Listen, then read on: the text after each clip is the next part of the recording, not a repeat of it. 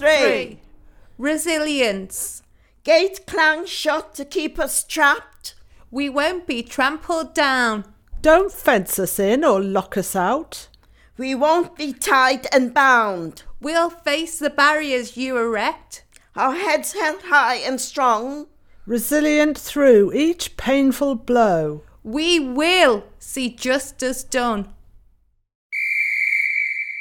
So I grew up in Halewood, which is on the outskirts of Merseyside in Knowsley, and I grew up in a foster home with my foster siblings and my foster mum. And yeah, Halewood's like a working class area. It's made some really good friends in Halewood, but it's not the best place to grow up when you're black, because it's an area which is about 99% white. So it's quite tough growing up in an area like Halewood, and you have to learn resilience quite quickly. My story is I grew up, I was in and out of care a small bit, and then grew up in a separated family, and then a stepfather and then other children. And then I was chased out of home really when I was 15. Primary school there's a lot of kinds of subtle and covert racism. Even from walking to school, I was subject to overt racism, being called the M word from some kids who decided to make me life hell quite early on. So, and then picking friends and having people maybe cover their hands up so they didn't have to hold your hand, as if your black skin was a bit of a contaminant. So that was always tough.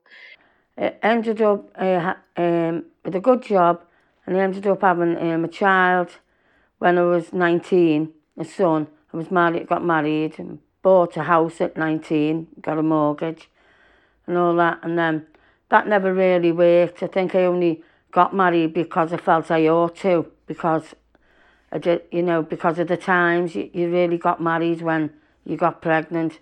So I'd do things like my birth name. I changed my birth name, which was a very kind of racially charged name that you wouldn't be used to hearing in England or in Liverpool. And so I changed it to my nan's name, which was an Irish name, Kerrigan. And I straightened my hair at quite a young age, not with hair straighteners, but with chemicals called relaxin. And then I met someone else a couple of years later, and he ended up beating me and controlling me really for 10 years. And I couldn't see my way out of it.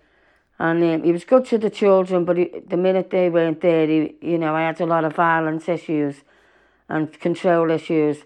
So I'd learn new racist words from other people because I didn't know all the racist words. Other white kids taught me racist words, but that never ever leaves you as a black person. No matter who calls you that word, that will take you back to that first time that you ever heard that word, because it hurt you on like a cellular level. So yes, so I was picked to stand. My husband didn't want me, he was going mad, no. My brother, who lived nearby, no. They were saying, oh no, you don't want to be doing that. And that, my husband said, oh no. See, this, that and the other. And then they were saying, it's only, you'll be embarrassed. They were very much under the thumb, if you like, of men. And men said, if it was your husband. Do this and do that. All the time I kept thinking, why are women treated like this? And somehow I couldn't get my head round it, I think as a woman, it's especially difficult. Trade union movement is still dominated by men, and often older men. Hey, Gail. So that was the thing at the time, women. Why should women be doing that? They shouldn't be doing that.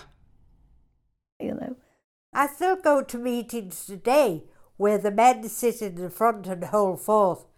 Your hand could be waving forever. I stand up and say, will somebody please listen to me? and we ended up fighting with the Labour Party as well then, and they got rid of they stopped us because You were too mouthy. they stopped the women's section. We were openly competing with each other for the crumbs. I do feel people in community organisations are set against each other when it comes to funding, rather than trying to pull people together. So you meet these people and they tell you their stories, and because of your own suffering, you take it on board. You become, your empathy is heightened. So you take on their suffering as well as your own. And it's emotionally, it's draining. But you can't help it, it happens. You can't protect yourself. You're laid bare. I think also like years of austerity and desperation and seeing so many people suffering, sometimes it just break your heart. And I was really struggling, and I just thought, what am I going to do in this? Well, no, because it was disheartened. We were all disheartened. It was terrible. So anyway, I worked hard in the cold, freezing, in the rain, and then when the weather started getting nice, sunburnt and hot, but yeah, so feast and everything, and it was May 1990 by then, and I was elected councillor for Tuebrew. I couldn't believe it.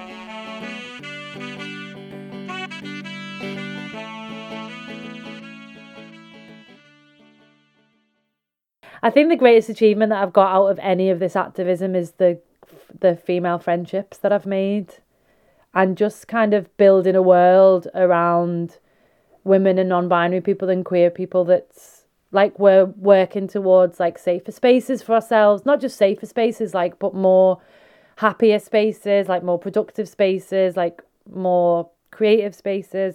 And I've won a couple of awards for like at the end of the Oscars and they have the Lifetime Awards, special awards. I've won one of them. So my mum was very about building us up and building our self-confidence and self-esteem. And so that's why a lot of times throughout my life I've been able to keep my head up high, because it's always my mum's voice, just keep your head up high and keep your dignity. Even if they don't show you dignity, you show them yours. Well, when I was on the council in the 1980s, like we built 6,000 houses, we demolished 6,000 slums, and we renovated about another 6,000 houses. So we built the big Everton Park, put all the sports centres around the place, put the big athletics track in that's produced loads of Olympic athletes from Liverpool. So yeah, that I consider and people fought for it, and they saw that what they fought for, they got. What I've achieved, I'm very proud of what I've done over the years, like doing volunteering, and I got the Volunteer of the Year 2015, and I'm very proud of that. Yeah, I made a film to save the Flatiron Green Space, which is at Park Lane. That was with Extinction Rebellion. We put a tightrope there, so we had tightrope walkers. We had a banner making table, people making placards. We had the most gorgeous food I've ever seen in a buffet on a table there. Absolutely amazing food. And we had an eco clothes swap, so people brought clothes along. We had a Bluetooth speaker, so we had music, and we had live music, people with guitars. We started the Women's Health Information and Support Centre, which was shortened to WHISC.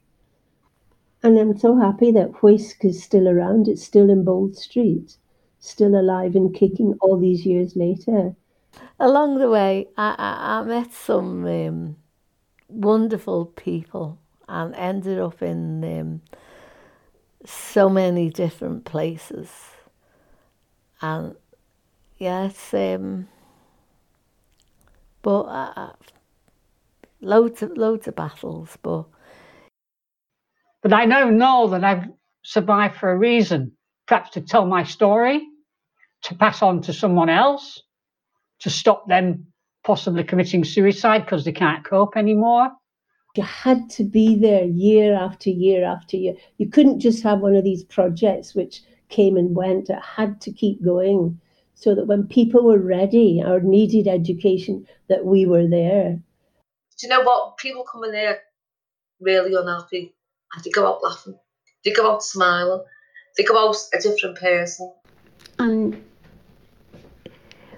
looking back, and you think to yourself, I've stood there and made a speech in exactly the same place where Tom Mann stood in the 1911 transport strike, and he spoke from St George's Hall, and here, all those years on, with the dockers,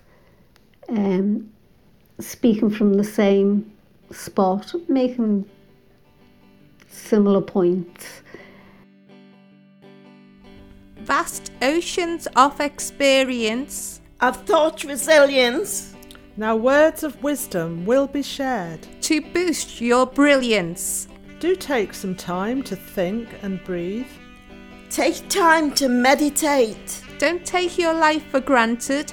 Do take time to celebrate. Remember how to just say no. You can't do everything. Spend time with friends. Make time for fun. Relax and do your thing. Keep taking on new challenges. And keep on keeping on. It's worth it. You've so much to give. The battle can be won. Thanks to Willie for taking